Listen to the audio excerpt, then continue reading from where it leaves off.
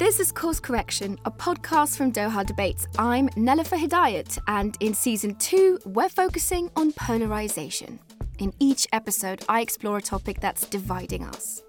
I talk to people with a range of perspectives on an issue, and I try to challenge myself to understand positions that aren't necessarily comfortable for me, whether it's about what we believe, how we live, or how we work. This past year, we've seen how communities are split between our heroic essential workers and the pajama-clad Zoom warriors like me. The coronavirus has forced millions of people into quarantine and self-isolation. That means millions of people are working from home, some for the first time. We take a look at how the pandemic has only exacerbated the many, many ways in which work has evolved in recent decades. From clocking in to logging on. You could say the shift has shifted. So today I'll be asking the question, how are new technological advances shaping our livelihoods and our lives?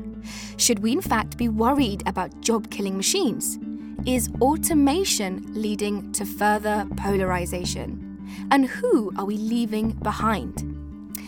These are really big questions, and they might even be the wrong ones. It's so hard to know when it comes to total earth-changing technologies. I mean, who could have foreseen a world with smartphones, with planes, with electricity? They all sound bonkers to anyone you might have told the year before it happened, and all those things have their good and bad uses. Lord knows my screen time can attest to that. But automation is different, and here's why. If the pace of change is accelerating much faster than in previous decades, we're not just going to have robotics and artificial intelligence that simply helps humanity, but ones that can replace entire industries in one fell swoop. To protect humanity, some humans must be sacrificed. To ensure your future, some freedoms must be surrendered. We robots will ensure mankind's continued existence. You are so like children. We must save you from yourselves. No. It's not that dire, and some progress is almost certainly good.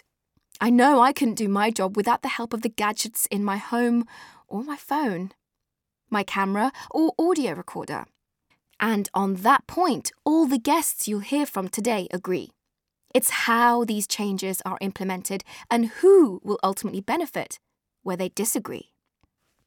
Today, we'll hear from someone who thinks a lot about how global development and technology can bring more opportunity to emerging economies. Thanks to automation, we will stop doing things that are repetitive, boring, and have little value added. Then, we'll hear from a sci-fi and speculative fiction author on how we could be imagining a more harmonious relationship between us and the robots. It's using AI or automation in a way where there's some accountability by the public, and there's some control by the public. But first, let's focus on the present. And the present doesn't always look so good either. We hear the stories on the news. You know the ones like... We automated away 4 million manufacturing jobs, and those communities have never recovered. Now, what happened to the manufacturing workers is now going to happen to the truck drivers, retail workers, call centers, fast food workers, and on through the economy. Let me show you BreadBot. BreadBot makes and dispenses fresh baked bread in minutes. No transit time, no sit-in packaging. And here is Sally. Sally's a $35,000 machine being used by universities, hospitals, and grocery stores to make fresh salad. It had me thinking, what if there are some jobs that we just don't want to keep? What if automation could help improve the safety and well-being of some of the worst working conditions on the planet? Surely, those are the robots we want and need. So, I started to investigate and reached out to someone who knows the ins and outs of these workplaces firsthand. I had the pleasure of sharing a screen with Nazma Akhtar, the founder and executive director of Awaj Foundation. She's a unionist and represents thousands of garment factory workers, mostly women, in the capital city of Bangladesh. Bangladesh is one of the top producers of textiles in the world. If you've ever worn a piece of fast fashion, then you should thank Nazma and her colleagues for their handiwork. Yay, globalization. Nazma's been fighting for worker rights, particularly women workers' rights, in Bangladesh's garment factories for over 3 decades. She knows firsthand the challenges that these garment workers face in their workplace. I started work in the garments factory, age of 11 with my mother. My family was very poor and we need to survive. That is why I went to work. The days are long, sometimes over 10 hours. 6-7 days a week, the pay is poor. Many workers make under $100 a month, some far less. Often, the work is physically demanding, continuously sewing, cutting, and making by hand. It is not a job for the faint-hearted. And yet, when I asked her about her hopes for how automation might improve the working conditions for her colleagues, she was skeptical. They are using those machines, but what will be the workers? What will be their livelihood? How the people will survive? Because this capitalism, the globalization, they are not thinking about the respect and dignity and human rights and women's rights. These are thinking always profit, profit, profit. Nazma confirmed my initial concerns. At its current pace, automation is further exacerbating the divide between the haves and the have-nots. But maybe one of the better questions to ask isn't who will win or lose, but who will hurt and who will benefit, and for how long. Already, Nazma's seeing that automation is leading to greater gender inequality where she works.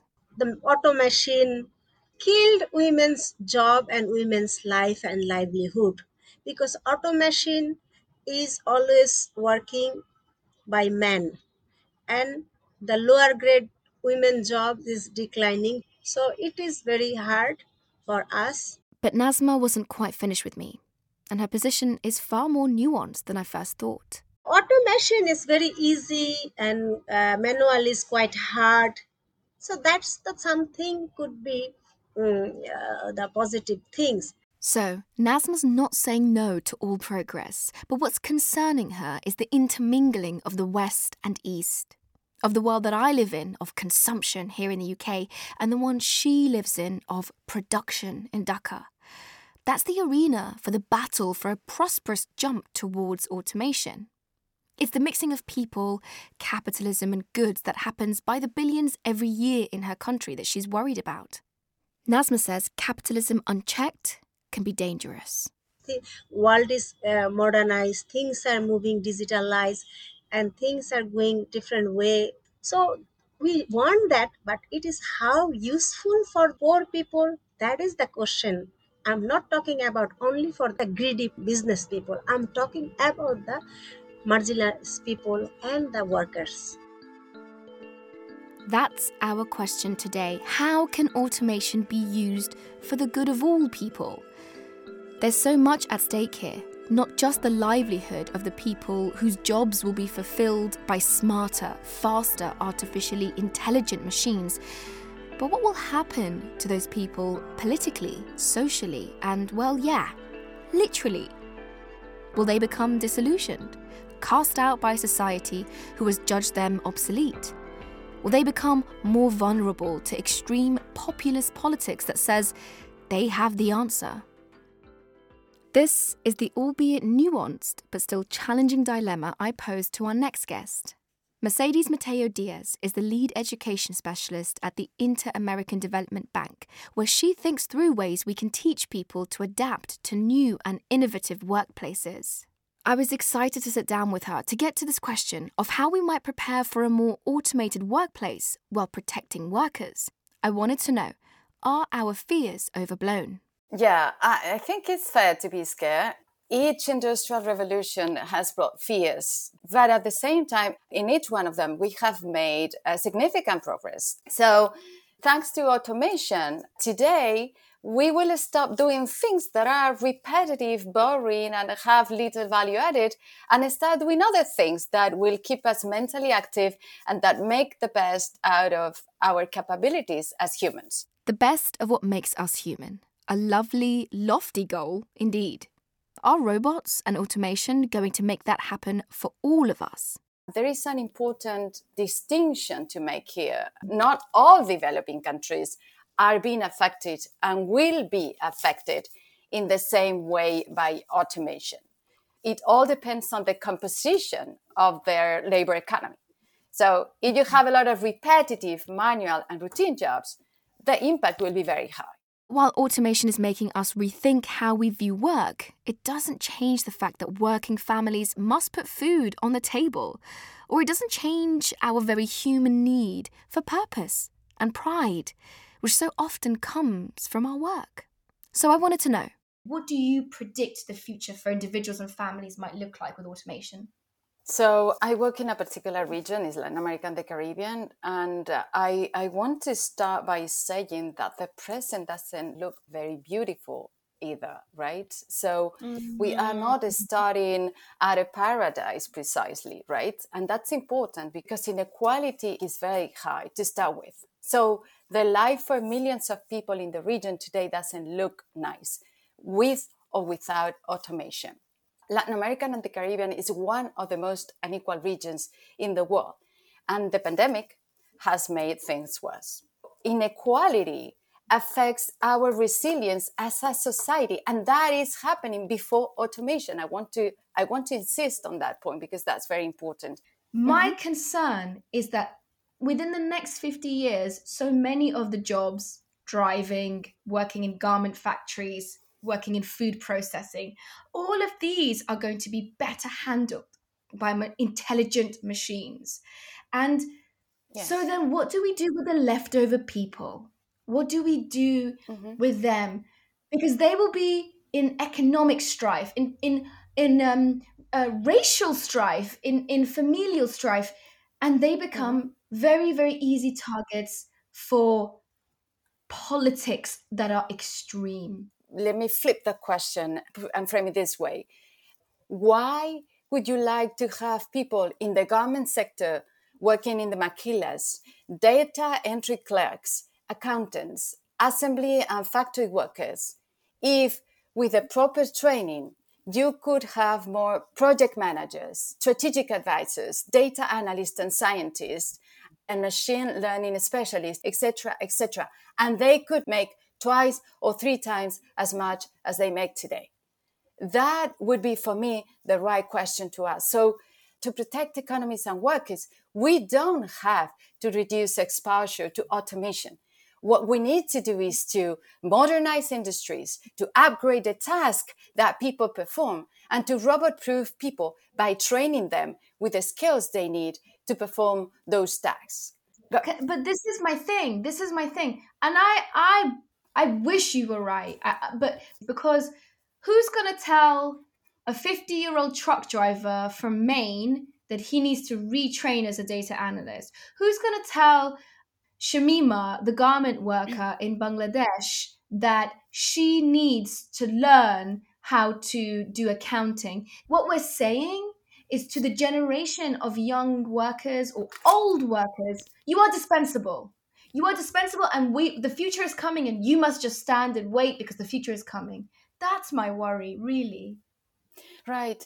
It's a legitimate worry, and it's something that every single generation has been going through. And we all know that some of those workers are going to have more difficulties to reskill and upskill. And I completely agree with that. And we as a society need to make a collective investment in those people, because some of them will have to stop doing their jobs. But we cannot just let them fall through the cracks. We need to create the safety nets. Some people are talking about a basic universal income, things like that, so that everybody has... We have to completely restructure the way we view work.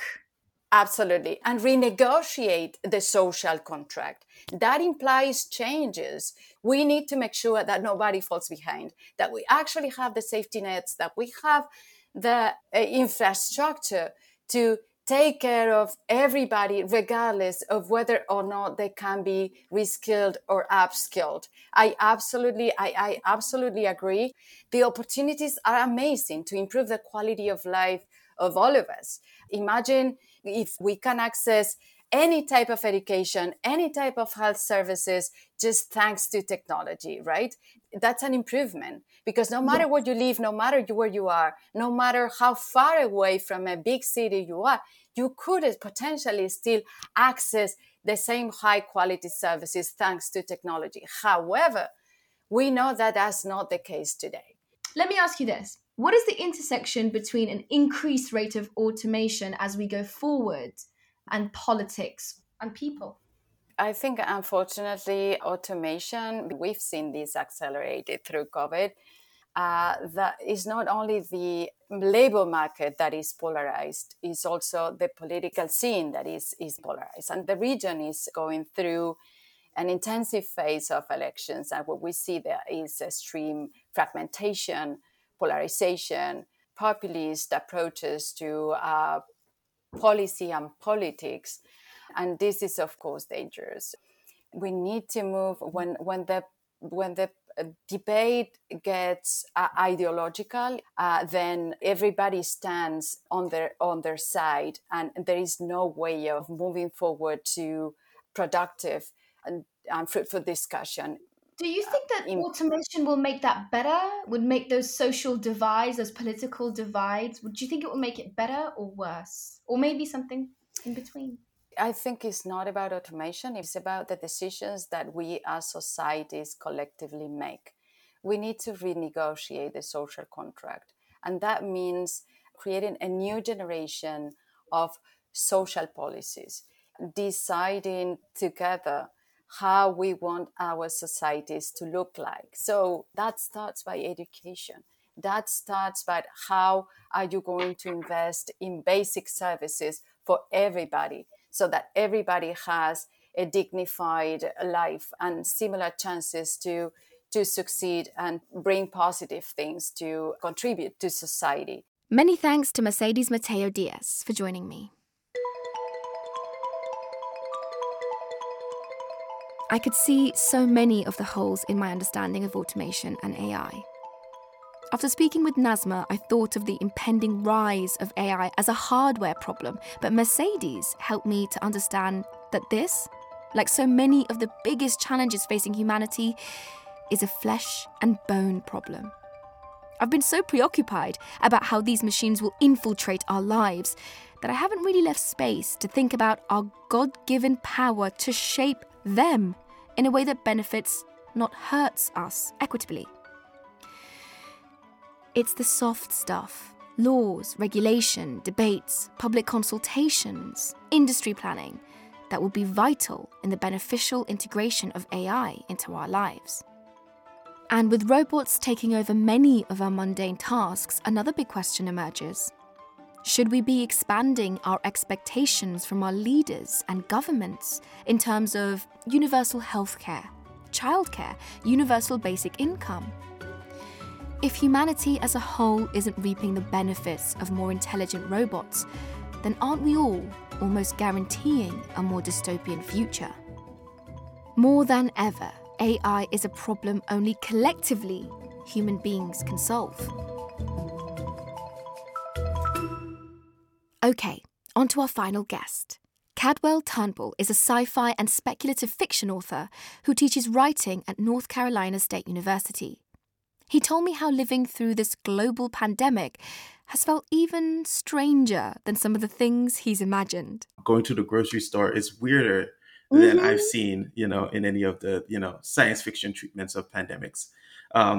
It had me thinking a lot about like all of the things that we consider to be science fiction tropes that are now kind of not. So AI, for a long time, we've been imagining what AI would be like, and we experience and interact with AI on a daily basis now that feel almost like the way we imagined them to be. Yes. And it's just all of these things that, smart homes and smartphones and smartwatches, being able to like ping your location and know where other people are located through an app, that sort of stuff is the kind of pieces of the genre that we used in days past. And now it's the present. So I asked him how we might imagine a more symbiotic relationship with machine learning and automation. I feel like the problems that we have with automation are more sociological problems. They're problems with how we use it, and that's society. Yeah, and our fascination with it is endless. As a writer, as someone who's your imagination is key to your job, where do you see the future of automation taking us in your imagination, in your like wildest imagination? Mm-hmm. I mean, it's part of what I wrote about in, my short story Monsters Come Howling in This Season. It's a world where using AI or automation in a way that is, there's some accountability by the public, and there's some control by the public, and that we're having deep conversations about what's important for, the use of this technology. How should we use it in a way that is responsible and careful and is meeting the needs of not just, a select few, but everyone. And so when I'm being optimistic, I think it would be great if we had this technology and we talked about it as a community, how Yeah. we will use it, and we try to use it in ways that would benefit everyone. But I've come to the point now, if I'm honest with you, Cadwell, that I think I'm asking all the wrong questions, right? I'm asking the questions that a person on this side of our future asks. The questions of winners and losers and the vulnerable and the exploitative, when actually, just like the information revolution, like the internet changed our lives in a million different ways, no one was Mhm. asking about social media when the internet was born. It wasn't even a thing. Do you think we're approaching AI and automation with the right set of questions? It's something that I think a lot about. I even think about the question of social media and how we could make that something that is a public resource, or more of a public resource. Mm. We're thinking about the advancement of AI, but we're not thinking about how we use AI to benefit the people that are most vulnerable. And I feel like the people that are most vulnerable are the ones that immediately get left out of the conversation or suffer at the hands of our advancements. Those are the people that end up losing their jobs. But there's a way to integrate someone's job into the advancement of AI if it's a conversation, and that those people have control, that they have a slice of the say going into how this thing is being used. But we all are just thinking about, what do we want to build and how much money is it going to make? And I think Yes. Yeah. that's not the right question. So, what do we do to the people whose jobs, whose identities are going to be forfeited? How do we make sure that we bring on board and not alienate these communities that are just going to have their jobs, their identities taken from them? I think on the current path that we're on, we won't. Um, Eventually, those people are going to be left behind. Mm. The only way I can imagine that we don't do that is if we make that a part of the process, that we're like, if we're going to do this thing, the people that are going to be immediately affected should be a part of figuring out how they can continue to do the work that they do, or how they can help participate in that advancement. If we don't, then I think by default they're going to be left behind. Because we've got real warning signs that are going off right now in society today. If we do not empower the people who are going to be affected by artificial intelligence, they will be radicalized. That's something I fear. It's absolutely well-founded fear. There's not a good answer to this without completely revolutionizing the way we think about work. Work would have to change. Wow. There's a lot of the labor force that do work that will be obsolete. And Mm-hmm. so Mm-hmm. we have to think about, well, how do we allow those people to still be able to sustain themselves and their families? And that might mean thinking about work differently, and that might mean changing the society to fit the changing technology. And our society, I feel, right now is at odds with our level of advancement. Oh my goodness, we've already reached that point, haven't we? I'm talking about some far distant future, but it's actually right now. It seems to be a political point you're making if you have an electric car, or if you have, Alexa or Google in your house or whatever. Pipe down, Alexa. Um, it's as though. I don't know that one. All right, darling. It's as though already these issues are becoming polarizing issues. Do you think going forward, as artificial intelligence seeps more and more into our regular lives, that there are going to be those who are economically motivated or privileged with artificial intelligence and those who are not? Yes, if it's all private. Oh, really? If there's some avenue for community-based solutions for this, artificial intelligences that are built and maintained by communities and that are a public resource, then I think there are ways that those communities can benefit and would benefit from it. But if not, if it's all private interest, then yes. If you could imagine a superhero that uses AI for good, what would that look like? It would be, I think, something like Cyborg. Do you know Cyborg from the DC comics? Yes.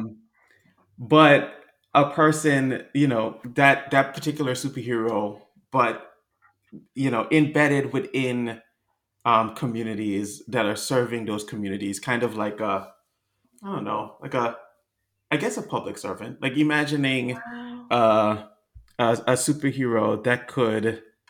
So in my story, Monsters Come Howling in Their Season, there's this AI called Common, and each Common is its own individual, but they also form a super consciousness. So thinking about a superhero that is a super consciousness, but is also each individual node within the system, and basically just hanging out in communities and asking them, well, what do you want me to build? And then helping them build it, whatever they decide, whatever they ask for. Incredible. And that, then handing that over to the community is how I imagine it. Should we be optimistic about our future? Because whether we like it or not, it's intertwined with AI and automation. I want to say yes. Okay. Because otherwise, I think it would be too depressing. So yes, Oh no! I'm hopeful. I am hopeful. I feel like there is at least the signs that people are frustrated enough that they're gonna bring truth to power, and they're gonna ask these questions, and they're gonna hold people accountable. And if we do that, then the sooner we do that, the better. I feel like there's only so far you can push, the economy in this direction before you start getting some blowback. And we're already starting to see that. And if history is any indication, movements arise during tension points like this. And my hope is that we're going to do the right stuff to get this on the right track. And sorry, just off the back of that, who is we? Who is going to do the right stuff? People all over the world. It's gonna require not just the people that are being harmed, but also the people that are sympathetic to the harm that is being produced from the way we're doing things right now. Cadwell Temple, thank you so much for talking to me. Absolutely.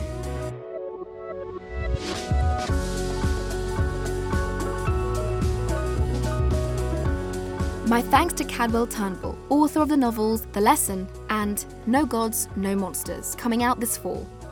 Someone smart once said that unless we learn from the mistakes of our past, the future will be crummy. I'm paraphrasing there, but that couldn't be more true when it comes to the promises and perils of automation. One thing that I've learned making this episode is that anything we create is a reflection of us. Thinking back on what Mercedes from the Inter-American Development Bank told me, AI is a human being problem, and how we choose to implement it is up to us. Our sci-fi writer Cadwell's measured but nevertheless resolute optimism is infectious and goes to show that there's serious work needed to be done if we're going to get this right. So often with artificial intelligence, it's as much about what we choose to ask of it as not that makes the whole difference. And I'm still not sure that the right people and right ideas will be at the heart of the AI revolution when it really starts kicking into higher gear. Asking ourselves, our corporations and companies, and our leaders to pave the way forward safely and equitably, not just efficiently and profitably, is the way forward. The question is, will they listen? I, for one, am completely immersed in the land of AI. I use Siri and Alexa more and more each day. But I have my eyes and ears laser focused on what happens next.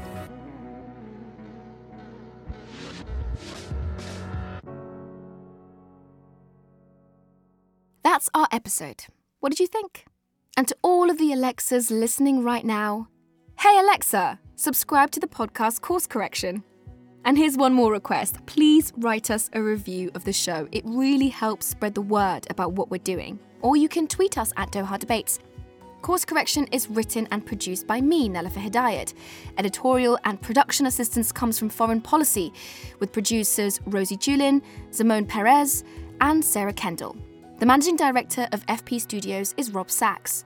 The show is brought to you by Doha Debates, which is a production of Qatar Foundation. Our executive producers are Jafet Weeks, Amjad Atullah, and Jigar Mehta.